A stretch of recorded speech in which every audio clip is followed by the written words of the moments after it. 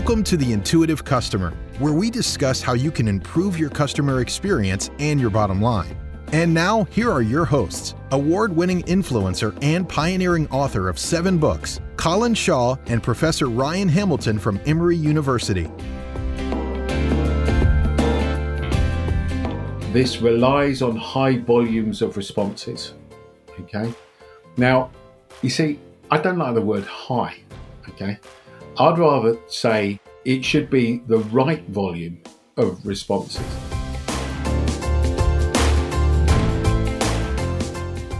What would be interesting from understanding inflation and how it affects customer behavior is we could then take that data and then go and look at actual inflation data.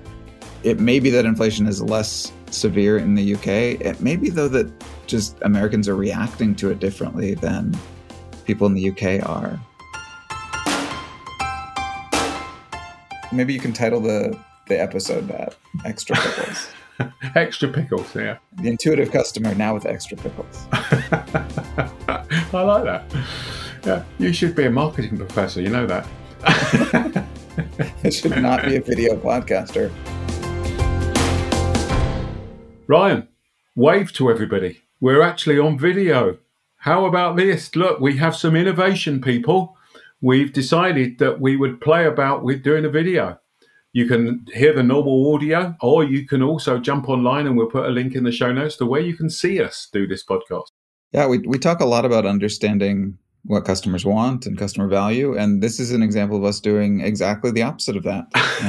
I don't think there was anyone in the world asking for more of what we look like, but we're going to shove that down your throats. We're giving that to you. I've got to tell you, mate, there were some people that said that they didn't want us to do this, and they would pay us money not to do this. Oh, I like this. This is like a hostage negotiation situation. We will continue to post videos of ourselves unless somebody pays us. Yeah. So this is an experiment for us. If you like it, let us know. If you don't like it, let us know. Because it would be interesting to see where we take this, if anywhere, to be totally honest with you. I have to say, both Ryan and I prefer not to have to think about what the colour of the backgrounds are and stuff like that. And yes. Pajama manufacturers are also getting worried in case that this catches on. We have 2 pickles for you today. We got 2 pickles. We don't think they're going to take up the entire, or 1 pickle will take up the entire show. So let's just jump straight into the first pickle. And this is from Jane. And Jane says, in August 2021, you did a podcast about increasing email response rates. It was actually a very popular one, actually, Jane. And I was keen to learn from this. However, I realized that my issue is not quite the same. We're implementing a voice of the customer program on a customer platform they're a large B2B organization. And the quality of the insights and the ability to view these insights at a granular level. So they're digging down into department or depots and sales regions, but they're relying on sort of large volumes to be able to get the data to be able to analyze it. Yeah. And it's great, actually, because people can now see me using my hands and stuff like that. Yeah. There's no way that you waving your hands about like a crazy person is going to make you seem less credible to our audience. This was definitely a good idea. Yeah. It is, yeah. In order to get buy-in from colleagues to use the insights, and in order to identify critical improvements, the data needs to be robust and at a local level. All right. So here's the nub of the question. How would we go about increasing the response rates on surveys sent through email to busy customers? So effectively, how do they get busy customers to complete emails? So Jane, thank you for that. We're also going to take you up on the other part of the question which you're implying here, which is also about buy-in, because that's critical as well. So yeah, getting high volume rates and responses is good, but getting people to buy in is key as well. Yeah, 2 parts to that one. I would even step back, though, before we start to address the specific question and point out that this is a pretty common scenario. So Jane laid out a lot of information about why this new system is really good for the company. They're going to get all this new insight, going to get all this granular data, to be able to make better decisions. And then now they're facing this problem of, well, but how can we get our customer on board with it? And I think that type of initiative is not that uncommon, where companies say, hey, we're gonna manufacture this new product, or we're gonna start this new system, or we're gonna implement this new program, and it's gonna be great for us. Now, how do we get our customers on board? I'm glad that Jane recognized we do need both parts of that.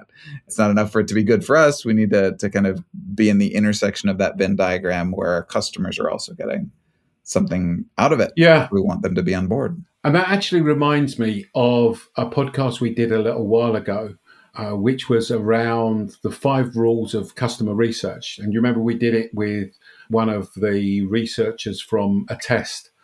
And one of the things that they said was, which I thought was very true, that not many people think about, is think about the respondees. Because with the greatest respect, Jane, you can spend as much money as you want on a large customer platform that pulls in this information.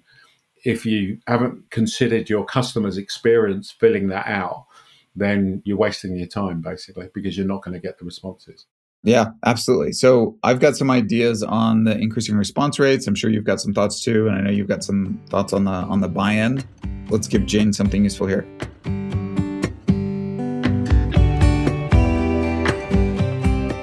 Theoretically, from kind of the broadest perspective possible here, we're talking about persuasion, which means we're wanting to motivate people. So think about this in terms of what would motivate your customers. Like, what is in it for them? The bluntest tool you have is just monetary motivation. So you can pay people to respond to these surveys. There are a number of downsides to that, but I do want to put it out there. Like, if you were an economist, that would be your primary hammer that you would use to motivate anyone to do anything is, well, let's just pay them. Sure. And it may be something that's practical here. If that data is valuable enough to you, if you can put a dollar value on that and say, this is how much extra money we think we can make by making better decisions in this way, then it might make sense for you to give some of that value back to those customers who do provide you with that data. But we shouldn't limit our thinking to that. So there are other types of motivations that we can use to get people on board with this. One might be information value. So there are a number of research organizations that get particularly B2B clients to respond to surveys by promising them some portion of the data back. So if you respond to this survey, then we're going to collect it from you and from a bunch of your competitors in this industry. And then we're going to wash that data. We're going to anonymize it so that we're not giving away any trade secrets. But then we're going to give that back to everybody who contributed. And so there might be some version of what you're collecting, Jane, that could be of value to people who are among your client base. So you could say, if you participate in this, then we will give you quarterly reports on the data that we're collecting across your industry or across. Now, again, this depends on the types of data you're collecting. It might be that your clients have zero interest in finding any of this stuff back, right? But it's also possible that you are generating insights that could be competitively useful to them. So that would be another source of motivation. A third might be a community motivation. So it could be that by participating in this, they can now become a part of a community that is all actively working towards some aim, right? So now maybe all of your clients and everybody else who's willing to participate in this kind of research is now part of an information sharing community where they can now talk to each other and solve problems. This is especially useful if you have clients that span different industries, so they're not head-to-head competitors, right? But think about this from a motivation standpoint. So what would be valuable to your customers, the ones that you're trying to get to change their behavior? What can you offer them that would persuade them? It could be monetary, it could be informational, it could be community-oriented, it could be something else entirely. But what do they want? And can you give them some of that? Yeah, really good points. As you were talking, what made me think was, you know what, you probably need to do all of them. Yeah. It goes back to, well, who are you interviewing? So who are you sending the responses to? So classically, you would send them to your customers. Mm-hmm. Yeah. But are you also intending to send them to previous customers or customers that have never even used your services at all? Yeah? Within each of those categories, there's a different approach that you potentially need to make as well, isn't there? Absolutely. Yeah. All right. So that's one idea, is look at it from the customer's perspective. What's their motivation? Another key idea is you want to make this easy. You and I have talked about easy on several previous podcasts, and that's because it's super important. Like hassles, speed bumps, these derail people to an extent that is just massively out of proportion. So if something seems minorly inconvenient, that could be a hard stop on me participating in it at all. So are there ways that you can make it easy? And it seems like sending somebody an email with a link to a survey is the easiest thing it's possible to have. But there may be ways of even further streamlining that and really get creative. So, I mean, could it be that, like, if I'm just getting all these unwanted emails in my inbox every day, that one more email is actually kind of a hassle? Is there a way to step back on the technology? Maybe if you mailed them a hard copy of the survey and then they could fill it out using pen and paper and just snap a picture of it and text that to your survey response, maybe that would actually be, in a surprising and backward way, maybe that would be easier, right? Is there a QR code where they could, is there a way of streamlining the survey itself to make it easy? But are you doing absolutely everything you can to make it as easy as possible for your customers to say yes to this? And I think building on that, it's also about where are they getting it from? So again, typically when we've done research like this in a B2B situation, then the person they've got the relationship with, if they are encouraging them to complete it, that helps. I wouldn't necessarily say that person should be the one that's sending out the message or whatever else, but because you don't want them to influence it. And probably not analyzing the data. Hopefully that would go to a kind of a third party within the organization. But turning around and saying, hey, you should be getting a note in about the survey in the next few days, it would be really important if you can complete it, I think works.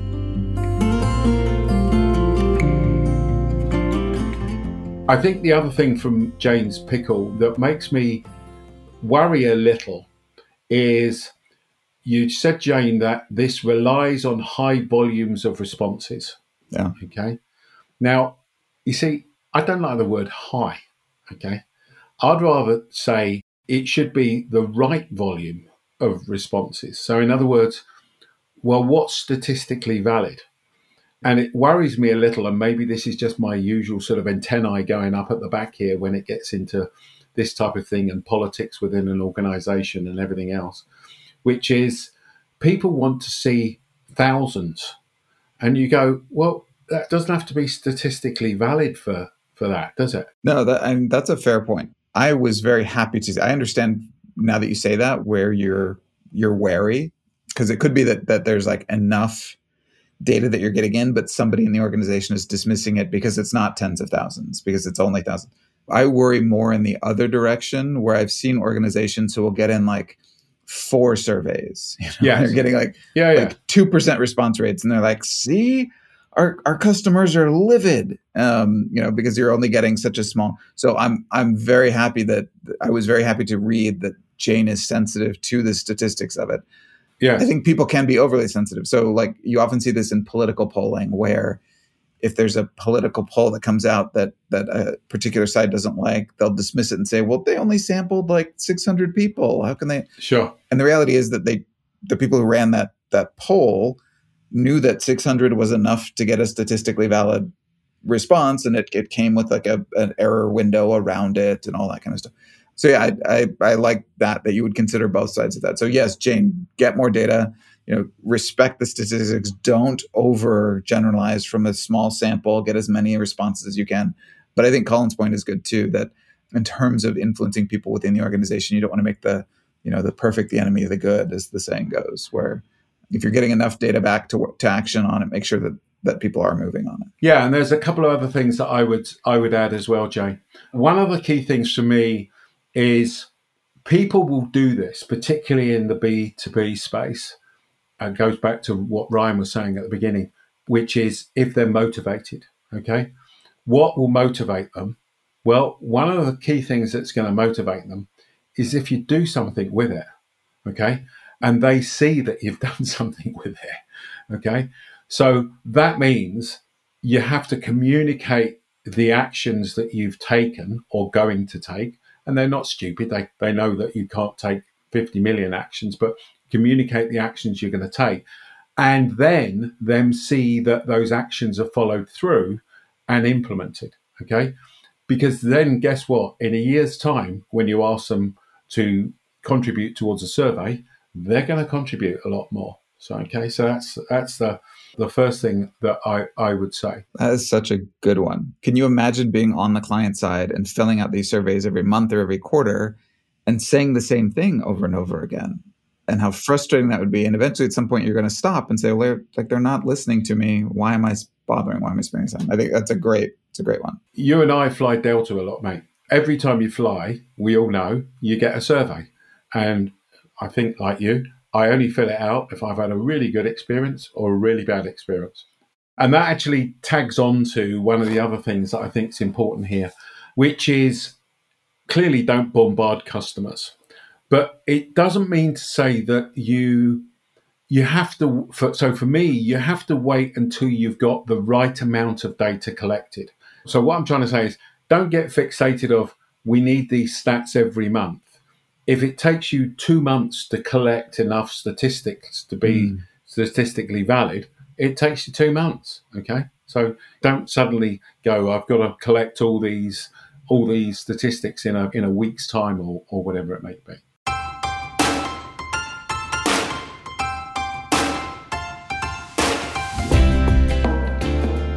So Ryan, have you heard of the People's Choice Podcast Award? Sure. It's an opportunity for people to tell the industry which podcasts are their favorites. I assume you're asking for no particular reason at all right now. No particular reason other than to ask the listeners out there and our audience listening in to just go down below, click on the link, cast your vote.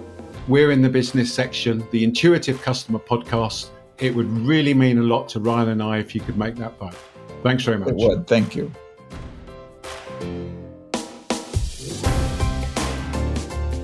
Last couple of things I would just mention, which I think is not necessarily part of your question, but you alluded to it, which is gaining people to buy in on what they're doing. Oh, yeah. So how do you get people in the organization to buy in? So one of the key things for me is get them involved. Okay. So get them involved in the design of the survey, get them involved in all of those other things. And don't necessarily do it as a big bang. You can also gradually increase the surveys that you're sending out to people and prove to them again that this stuff is working and the insights are worth it. But the other part then is it having the desired effect internally? Okay, so just like, is the customer getting something out of this? Is the organization getting stuff out of it? So has net promoter increased? Have the revenues increased? Has whatever the problems, the number of complaints you've got declined, so people can then start to see that there's something in it for them internally as well. You didn't know I used my hands as much as this, did you? Oh, I suspected. I suspected. I mean, you sound crazy even when we can't see your hands. It's just when we see the hands, it's very clear. Again, it's the same principle. Just now we're flipping the camera to look inside Correct. Instead of outside. Yeah. If there are people within the organization who are hesitant, what motivates them? Like, what is it that they need? So somebody who's coming in with a voice of the customer program can run into a lot of resistance because their role within the organization is going to be to constantly agitate and to tell people what they're doing wrong.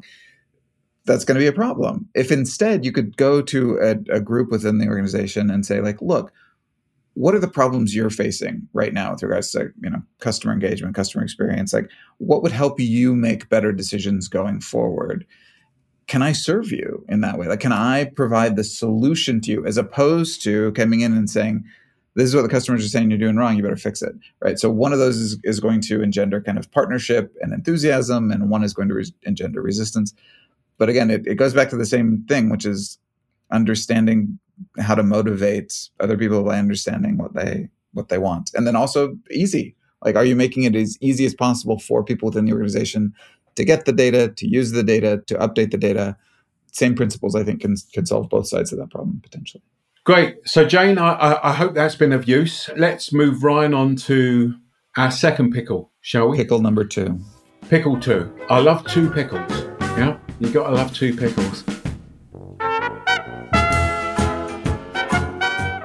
So this one is quite a simple one, but quite a difficult one, okay?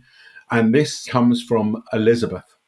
Now, I'm not sure if that's the Queen, because it was her Jubilee recently. Well, I know she's a fan of the pod. Yeah. She's a full-time listener, I know. And she hasn't said Elizabeth II. Well, she's humble about it. I don't know if you... Yeah, this comes from Lizzie. Buck Palace, Central London. I assume she just hand-delivered this last time you were over for tea. She did. She said, Colin, come here, mate. She said, I know you're wrote into it on a pickle napkin. So her question is quite simple, which is, how is inflation affecting people's ability to buy? Okay. And I guess tied into that is, what do we need to do, basically? So I went to my favorite place, which is Attest Customer Research. And the really interesting piece, and again, we'll put a link in the show notes for this, they've started to run a sentiment tracker on inflation. And they've got this both in the UK and the US. This is US results, okay? When people are asked, to what degree is inflation having an impact upon your life? Yeah, 24.9%, and this is current data, so when you get onto it, you may see that this is moves. That makes it even more interesting. So current data says that 24.9% of people say that inflation is having an impact upon their lives, and it's a very high impact. And 26% of people say it's high, and 36% of people say it's moderate. So if you summarize that, over 50% of people are saying it's high or very high impact. So that's so interesting. I've got the UK stats up here. Okay. And it's a different distribution. So in the UK, the very high is 13%, and a high is 29.7, so almost 30%, and the moderate is essentially 44%. So still a concern, but the concern seems less acute in the US. Now, what would be interesting from understanding inflation and how it affects customer behavior is we could then take that data and then go and look at actual inflation data. It may be that inflation is less severe in the UK. It may be, though, that just Americans are reacting to it differently than people in the UK are. Yeah, that's really interesting. By the way, we did a whole session on inflation a little while ago. So we did a whole podcast on it. We'll put it in the show notes. But it's interesting because I subscribe to the New York Times, and I was reading in the New York Times the other day, gas has reached the giddy figures of $5 a gallon. Right. Okay? Right. Yeah. And in I thought, the US. Yeah, in the US. I thought, that's really cheap, Yes. Because in in some England, parts of the world, it's $11.23, because I calculated it the other day. It cost me £115, so that's probably about $130, $140 to fill my car up the other day. I think the interesting bit there is when you're comparing the two countries, it goes back to that, well, what's your expectation, doesn't it? Yeah. I mean, that's where I'd wanted us to go with this conversation, because you and I did talk about, we did a whole podcast episode on inflation, and I don't want to repeat a lot of what we said there, but sure. Obviously this is a huge concern, and people are very worried about it. And I think that this question about responding to change is the big one. And so I don't want to oversimplify this Attest data, but part of the difference between these two countries might be, I feel like for Americans, a lot of the concern about inflation right now is in gas prices. Now, other things are going up too. Food is more expensive, rent is going up. So I don't want to minimize that. Like it's a big thing. But the way that we buy gasoline is it makes price so salient. Like we pass by, as we're driving, we pass by these giant price stickers on the side of the road. As you fill up with gas, like it's just so psychologically painful. You watch the ticker spin over and increase that monetary value slowly, and you're just standing there watching it happen. It makes it very, very psychologically salient. And so it could be that some of the sentiment difference across the two countries might be due to the expectations of paying for gas. Like I assume gas is also more expensive in the UK now than it was a year or two ago. But it was always higher. Oh, yeah. I was going to say, it's always been about double. We've always found it amusing that everyone complains about gas when we're in the States and we're going, no, it's bloody cheap. Yeah, no, and it is. I normally fill up my suitcase with a couple of gallons just to take home. Yeah. Yeah, that's just called arbitrage. You're just being rational at that point.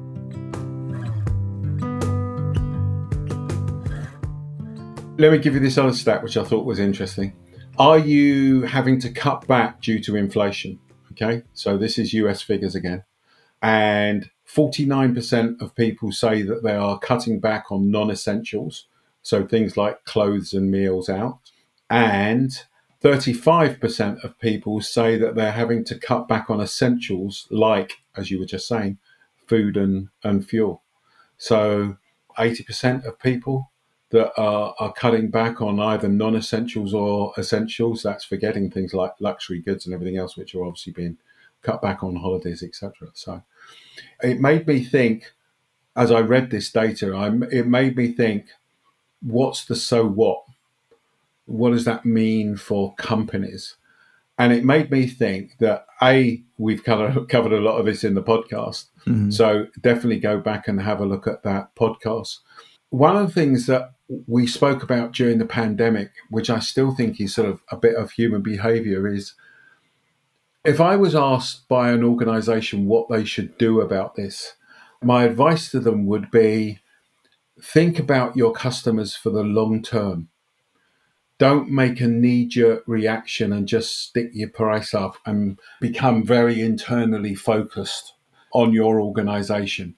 Think about your customers, because this is, again, an opportunity for you to build that relationship with customers. I'm not saying don't put prices up, because it's not necessarily, you don't want to be making a loss and then going out of business. But think about the impact on your customers, communicate with them.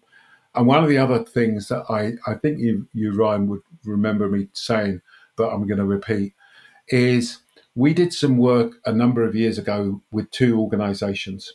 One was a financial services organization who asked us to look at when you're having financial difficulties, what happens? How can you improve that experience?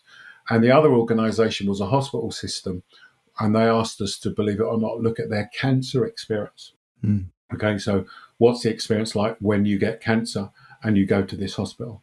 And on both occasions, and the analogy is the same with inflation, on both occasions, people said, it wasn't that I was in financial difficulties or had cancer. It was the way that I was treated when I had those things. The way that you're treated when you have financial problems, the way that you are treated when you have cancer, the way that you are treated when inflation is pressing down upon you and you're having to cut back, that's the key. It's the way that you're treated. Does that make sense? Absolutely. Yeah, no, I love that. And I think that's right. When you look at kind of the flip side of that, when you look at statistics about why people sue organizations, a lot of times it's just an emotional reaction. It's not that the company did something wrong or failed them in some way. It's that they failed them and then they didn't treat them with respect. They insulted them. They gave them a lot of runaround. And that was the damaging part. It was the way that the misstep was handled. That makes a ton of sense. Like, I think right now, everybody, to a greater or lesser extent, is kind of having to grapple and cope with inflation. That's just kind of what's going on. And then the question is, how do you treat people who are coping with that? And do you treat them with dignity and respect and an effort to kind of help solve their problems? Or do you treat them as just an easy way to squeeze some money out of while you can? And do you give your customer what you want by coming onto a podcast and doing a video, even though nobody's ever asked for one? The videos of us will provide no relief from inflation at all. You know what? People are going to think we've got some type of uniform on because you're in black and I'm in black. We got the headphones and everything else on this. It's incredible, isn't it? Yeah. Well, until you just admitted that, like, people would have assumed that we coordinated and that we're very on top of our game, as opposed to flying by the seat of our pants and not really having any idea what's going on. No change there then.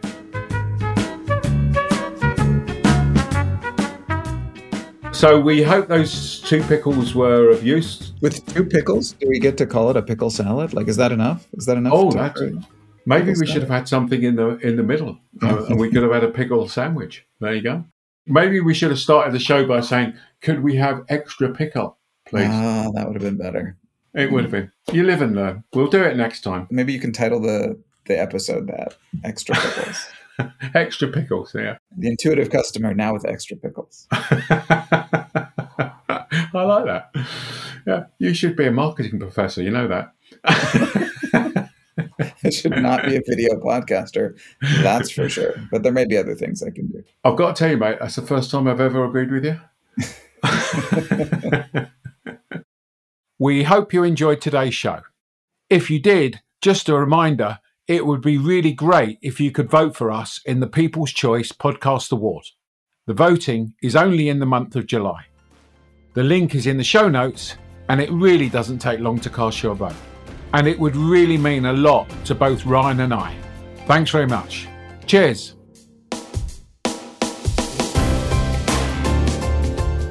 This has been The Intuitive Customer with Colin Shaw and Professor Ryan Hamilton. But it doesn't end here. Just go to beyondphilosophy.com/podcast to find all of our shows, access free tools and resources, and subscribe, won't you? That way you'll never miss a show.